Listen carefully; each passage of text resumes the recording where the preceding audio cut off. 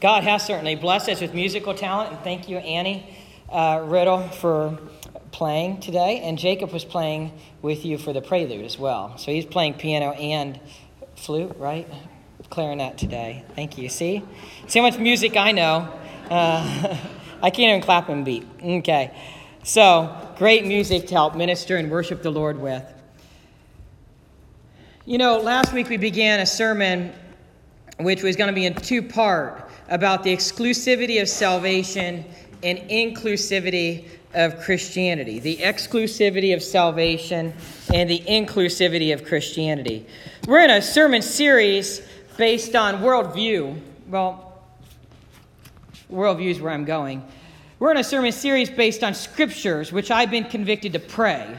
I'm calling it the Praying Scripture series. What better to pray except the Word of God back to God, praying the Bible back to God. And there's been, I was convicted at a young age to pray the Bible. As I memorized the Bible, pray the Bible, pray these scriptures back to God. And, a few weeks ago I talked about having a biblical worldview. And, we need to have a biblical worldview. We need to view the world through the lens of the Bible. Let the Bible correct our viewpoint. And we need to make sure that we have a integrity about us, that we would not do things contrary to the Bible, that we would not do things contrary to that biblical worldview. Ravi Zacharias shares a story about a woman who was certainly willing to compromise who she was for money. There was a woman on a plane, and she was sitting next to a man, and they got to talking, and they had a great conversation. And I think it might have been an overseas flight. And eventually, the conversation's going well, and the man says, I wouldn't usually do this, but could I proposition you for $1 million to come back to my hotel room with me?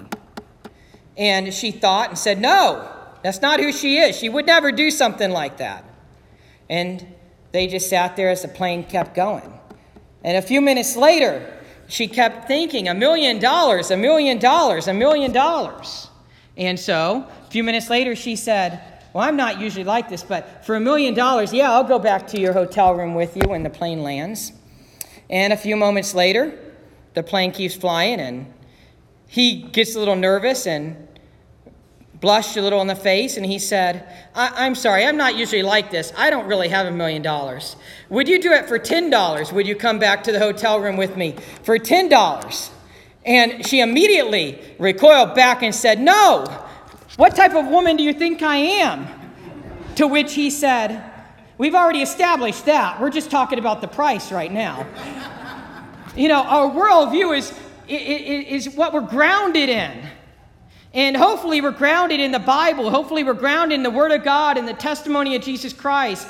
And we don't, move to the right or to the left from that. If you read through the Old Testament, which I hope you do frequently, I hope you do every year or so. If you read through the Old Testament, it repeatedly goes through the kings of Israel. And, there'll be a really bad king, and then maybe a good king, and then a bad king, and then a good king. And, with the good kings, it might say that this person served the Lord and would not depart from the Lord's ways to the right or to the left. That's our worldview. That's our grounding. That's what we need to stay rooted in, and we don't need to depart from it. So today we come to scriptures, and the second part, we talked last week about how salvation is exclusive. It's only through Jesus. Salvation is exclusive. My prayer is that myself and the church I serve and my children and grandchildren and great-grandchildren and great-great-grandchildren, that we understand proper soteriology. That's the theology of salvation. Salvation is only through Jesus. It's exclusive, only through Jesus. And sometimes that bothers us, but turn it around. There is a way. At least there is a way to heaven, but it's only through Jesus. However, salvation is inclusive through Jesus. Jesus opens salvation to everyone. John Ortberg writes, considering the ongoing battle with racism, and he wrote this, I believe, after the 2008 presidential election. And he says, psychologists have found an intriguing way to study what it is that we really like and dislike. It's called affective priming. They print a word over a bouncing dot on a computer screen. And if people's response is positive, they push any key with their left hand. If negative, they push any key with their right hand. To discover our deeper responses, researchers will use subliminal stimulation. They'll print a negative word, like fear or storm, subliminally below your level of awareness. Your intuitive system is so fast. Now, I think that's pretty cool, the way God designed us, that our intuitive system is so fast. But this is not necessarily good in this case. Your intuitive system is so fast, it reads those words and responds to them before you are aware. You're responding negative, positive. It reads those words and you respond to something that's just subliminal, just under the surface there. So if they show a negative word subliminally, then a positive word slowly, it takes you longer to move toward a positive response. Sometimes it will flash a subliminal picture instead of a word. When it is a picture of an African American, Americans of all ages, classes, and political affiliations react with a flash of negativity, including people who report they have no prejudice at all. Mark Knoll has written a fascinating little book called The Civil War as a Theological Crisis. He notes that all the wrangling between North and South over the Bible and slavery overlooked one huge difference between slavery in ancient Mesopotamia and slavery in 19th century America. The latter was race-based, race-soaked racism. The deepest evil over slavery was not just the economics of it. It was the racism of it. Even Northern Christians who were opposed to slavery as an institution were much slower to oppose racism. Noel also notes that over the long haul, Christian theology always tends to have a radicalizing effect on society because of one belief, that all human beings come from the same ancestor, that all human beings bear the image of God. Now, John Ortberg writes, I thought about these stories and many others when I watched the nation respond to the man who could not have spent the night in his town, now governing his country. I imagine the response of the retired Louisiana colonel, quite apart from party preference or position on any number of political issues. I cannot imagine living through that moment without hoping that there might be healing for wounds that go deep and raw. I thought about how Paul said there was a time when the dividing wall of hostility that separated the us group from the them group came down. I thought about the Azusa Street revival and how for a few years black people and white people defied all polite society and worshiped together. And then when the fervor cooled and things got respectable, they stopped and mirrored the rest of society. I thought of how when God sits in front of his computer screen, whatever face gets flashed on a screen, the only button he pushes is marked love, love, love. John Ortberg continues, I wonder about the church. Christians are not called to mirror society. We're called to be different. And we are called to be loving. And we're called to be multicultural. What we see in heaven is a picture of heaven that is multicultural. You know, there's one scripture that I've been convicted to pray that my children and myself, that we embrace, and that's Galatians 3:28. There is neither Jew nor Greek. There is neither slave nor free man. There is neither male nor female, for we are all one in Christ Jesus.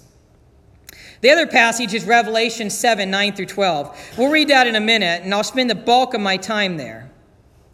And it's a picture of heaven. It's a picture of worship in heaven. It's a picture of worship in heaven that is vertical, which means it's all about Jesus. It's all about Jesus. but it's also multicultural, which means that there's all tribes and tongues and nationalities in heaven. If you have problems with another cultural group, pray about it now, because you will have problems in heaven. Today, we'll look at Revelation 7, 9 through 12. My theme is worship in heaven will be multicultural. I could also say vertical. So if you haven't, please turn in your Bible to Revelation 7, 9 through 12. Please take your Bible out. We're going to park there and walk through that passage. Revelation chapter 7, verses 9 through 12. Revelation is the last book in your Bible, if you don't know that. Most of you probably do. If you don't, it's quite all right. Revelation 7, 9 through 12. It's on page 1734 in my Bible, but you can ignore that unless you have the same Bible that I have. And if you have an iPhone or a smartphone and you want to use that, I'm comfortable with that as long as you keep the Facebook app closed. Unless you're on Twitter tweeting my comments, but don't do that either. Save your Twitter till later. Revelation 7, 9 through 12. Read with me. After these things I looked, and behold, a great multitude, which no one could count, from every nation and all tribes and peoples and tongues, standing before the throne and before the Lamb, clothed in white robes, and palm branches were in their hands. And they cried out with a loud voice, saying, Salvation to our God who sits on the throne, and to the Lamb.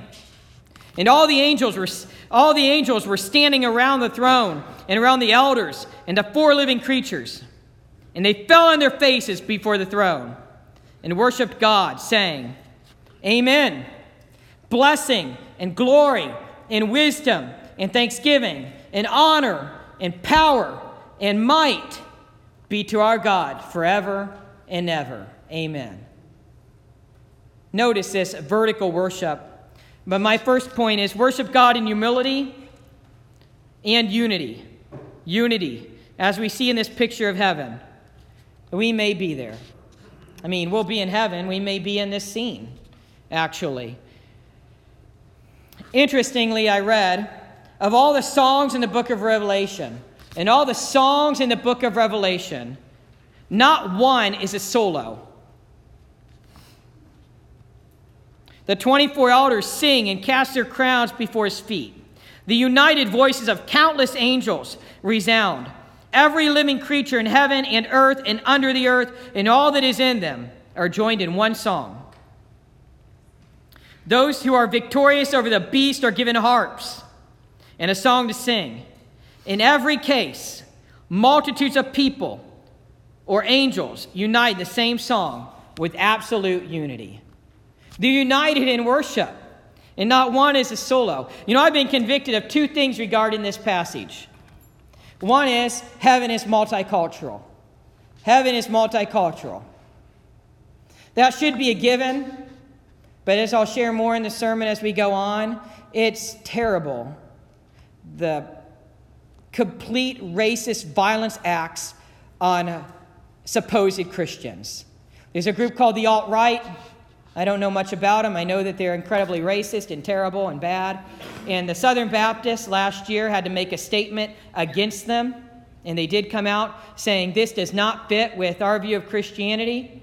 But it's terrible that it was controversial to even do that. And so certain churches following that had to come out and they actually said, look, we are not supporting that group. This does not fit with Christianity. Heaven will be multicultural. Church should be multicultural. Billy Graham said it decades ago. The most segregated time in America is Sunday morning. Terrible as that may be. Billy Graham, one thing I really respect about him, he was doing a crusade down in the South. And he saw these ropes set up, blocking off a certain section. He said, what are those set up for? And they said, oh, that's the section for, the African-American people. And he went and took them down. And he said, I'm not coming. If you're not going to just let anybody sit anywhere, I'm not coming to your area. Praise God for that witness. Heaven is multicultural. Secondly, this is a picture of vertical worship. This is a picture of worship in heaven, and it's all about Jesus. Too often we let our worship become horizontal. It becomes about us and what we want in a worship service, what we want Sunday morning, what we want at worship. It's not about that. They're bowing down. They're falling to the ground. Their faces are down on the ground in total humility, worshiping King Jesus. It's totally about Jesus. Thank you. So we have some. No, I'm just kidding. Say amen. Feel free to do that. I love preaching when we hear responses like that. This worship is multicultural and it's about Jesus. And so my prayer for, the churches I serve is these scriptures, that we understand Revelation 7, 9 through 12. And we understand the multicultural impact of worship, but also the vertical impact. So when I think about my desire in my own life and my children's lives, that's what I look for. Notice unity. Prior to this passage, John was listing the 12 tribes of Israel. And we're not going to talk about that right now, but he lists all these 12 tribes of Israel. And then it comes to verse 9. And verse 9, depending on your translation, verse 9 begins, after these things. Verse 9 will say, after these things. In other words, after the listing of the 12 tribes of Israel, we have this worshipful moment. This worshipful moment.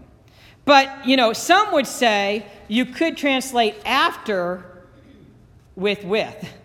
Instead of saying after these things, you could say with these things. It is a Greek preposition translated as, it's a Greek preposition meta. And it can be translated either after or with. After or with.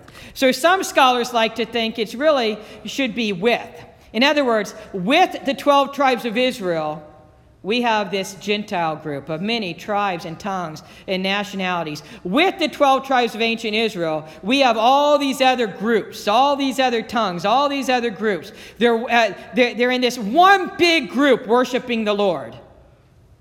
Either way, whether it's after these things or with, we see heaven is multicultural and we are united. By the way, we don't blend together to one culture.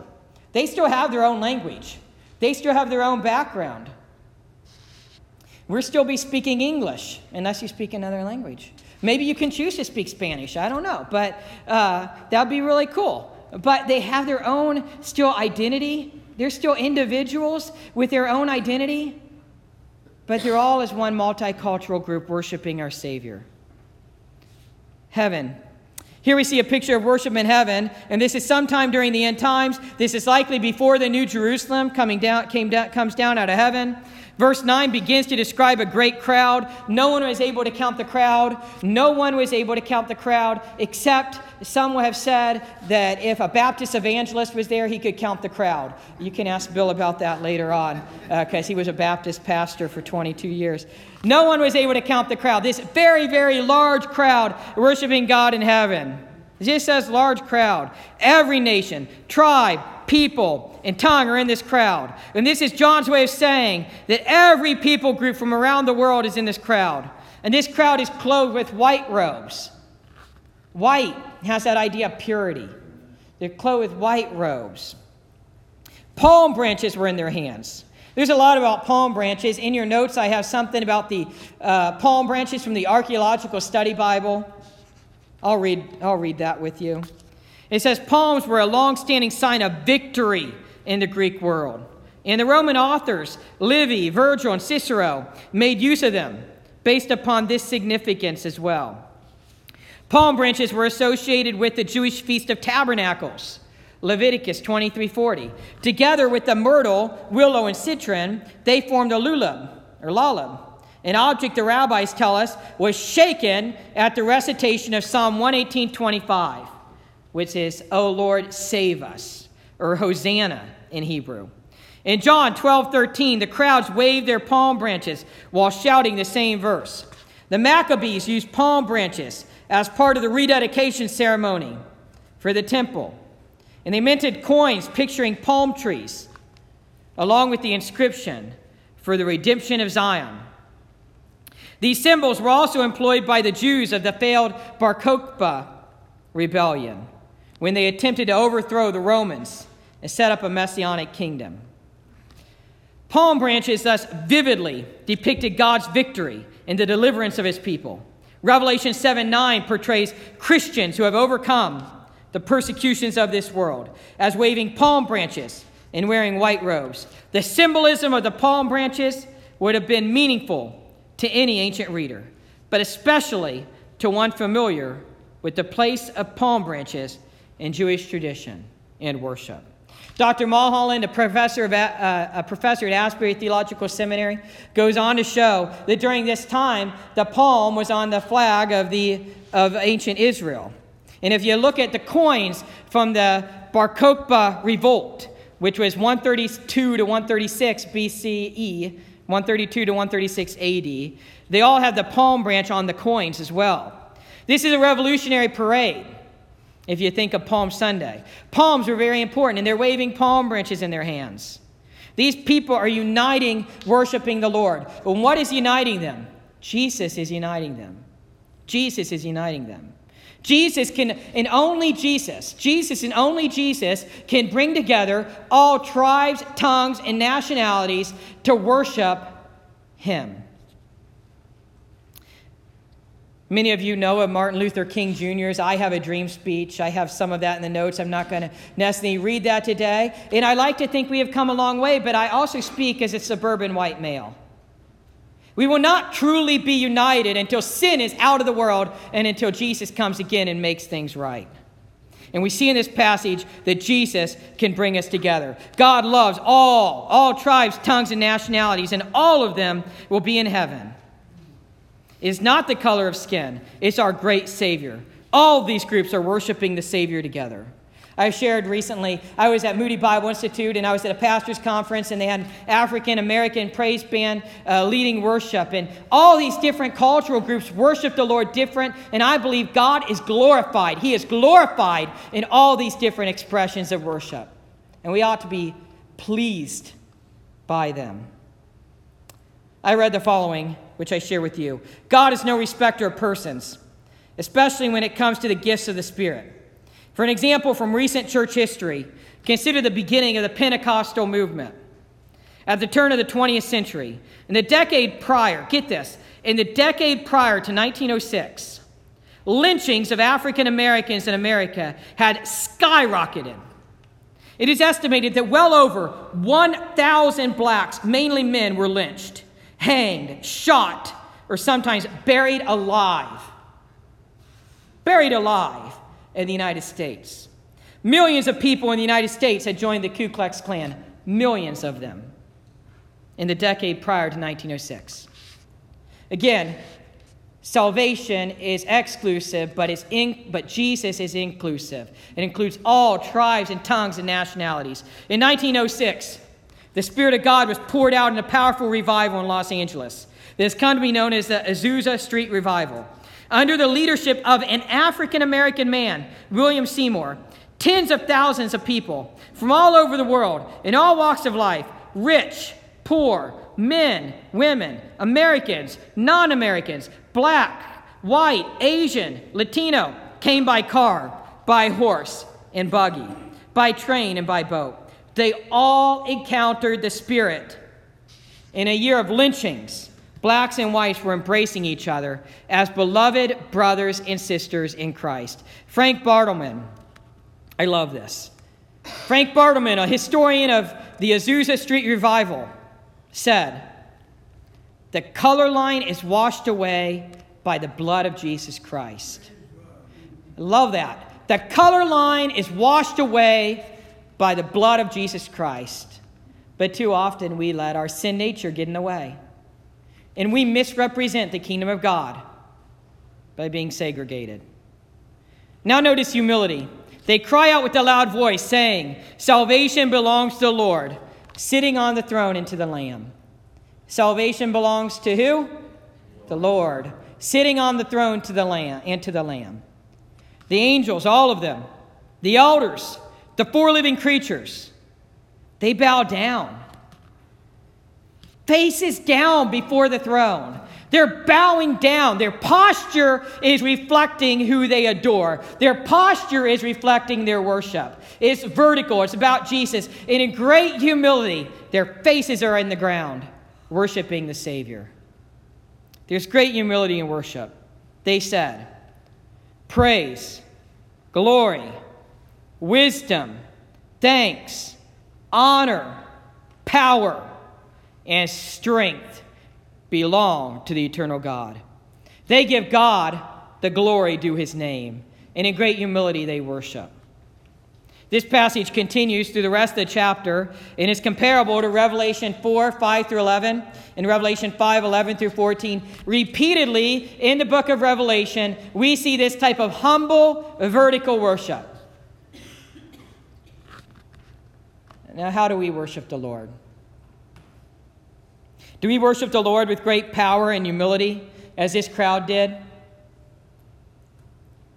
How do we feel about different cultural groups in society, in different cultural groups in the church? Do we desire that our church and our family and our children and our grandchildren and our great-grandchildren and our great-great-grandchildren love all cultures? Do we desire that they love everyone? Do we pray that way? Do we pray that way? Do we model that in our demeanor, in what we say, and how we act? Pray that we and our descendants worship the Lord this way. This is a model, I believe, of our attitude and how our attitude should be in worship. Pray that we and our descendants recognize heaven as multicultural. A few years ago, it hit me, and I don't know what made it hit me, and it didn't really hurt. I mean, it hit me in a metaphorical way, and I'm seeing if you're awake. A few people are. I'll be here all day. I'm just kidding. I don't know what made me think of this, but, it hit me that in Genesis 11 is the Tower of Babel. And in Genesis 11, God at the Tower of Babel divided the nations. He divided the nations, and he divided them through language. But as we look through the New Testament, and we look at the book of Acts, Acts chapter 2, and Acts chapter 8, and Acts chapter 10, and Acts chapter 11, and the Jerusalem Council, and Acts chapter 15, and if you look at Galatians 3:28, and you look at Ephesians, and you look at these passages in Revelation, and you look throughout the whole New Testament, it seems as though God is reversing that. It seems as though in our fallen humanity, and in our sin nature, we needed to be divided. God looked down from heaven, Genesis 11, and divided the people. But with the Holy Spirit, and with Christ who has died and saved us and set us free, as a redeemed people, with the church of Jesus Christ, as a bride of Christ, with the body of Christ, we are called to be united, all tribes and tongues and nationalities. And I believe that is something we have to work on in the American church. And I believe these two things we have to work on heavily. And that's why I focus heavily on them. We make our worship too horizontal. We don't make our worship about Jesus, who it's supposed to be about. And we are way too segregated. You may come on Sunday morning and you might believe some of these things. But I hope our demeanor and attitude the rest of the week believes them too. The gospel can be summed up in the acronym spelled gospel. Get that? Gospel. God created us to be with him. We see that in Genesis 1 through 2. But our sins, they separate us from God. We see that in Genesis 3. Sins cannot be removed by good deeds. We see that in Genesis 4 through Malachi 4. Again, this is spelling gospel. So anyone who can spell gospel can share the gospel. No excuses. So paying the price for sin, Jesus died and rose again, Matthew through Luke. And everyone who trusts in him alone has eternal life, John through Jude. And life this eternal means we will be with Jesus forever, Revelation 22:5. Now, why do I share that right now? For one, I hope that you've accepted the gospel. And I hope you believed in Jesus as Lord and Savior, and you've committed your life to him, and you're following him, and you're confessing you're a sinner in need of a Savior. For two, I want you to know how to share the gospel with other people. And so, it's important that I share that most every Sunday. So it's being drilled or grilled. I don't know whether it's supposed to be drilled or grilled, but either way, drilled and grilled into you so that you learn and know, maybe you already do, maybe you have for 50 years, that the gospel is important and the gospel is worth sharing. And I hope you're praying for your non-Christian friends and family members to come to know Jesus as Lord and Savior. And as you do that, I hope you're praying that God can use you to share the gospel. because it's like witnessing a new birth. It's witnessing a spiritual birth. And it's the coolest thing we can ever experience. Angels in heaven rejoice over one sinner who repents. You want to make heaven worship? Share the gospel. Don't just share it with your life. Do that too. But share it with your words. But I'm afraid too often it's not important to us. Because the studies show alleged Christians don't share. The studies show alleged Christians are just as bad as the world. We need to change that. Help me change that. Let's pray. Oh, Lord Jesus, I pray that we value the gospel. I pray that we love the gospel.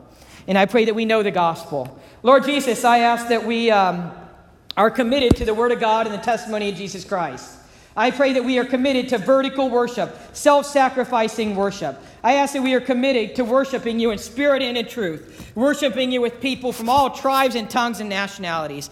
I ask, oh Lord, that we are committed to making our worship about you, our great and awesome and powerful and mighty Savior, and not about us. And Lord God, I pray that you will give us opportunities to share the gospel with other people this week. And if we do not know you as Lord and Savior, may today be the day of salvation. May today be the day where we commit our lives to you. We confess, whoever is here who does not know you as Lord and Savior, may today be the day of confessing they are a sinner in need of a Savior. You are their only Savior. Believing, Jesus, you are the way, the truth, and the life. No one comes to the Father except by you. Committing their life to you, trusting in you as Lord and Savior. Help us all following you this week. In Jesus' name I pray. Amen. Amen. Let's all stand.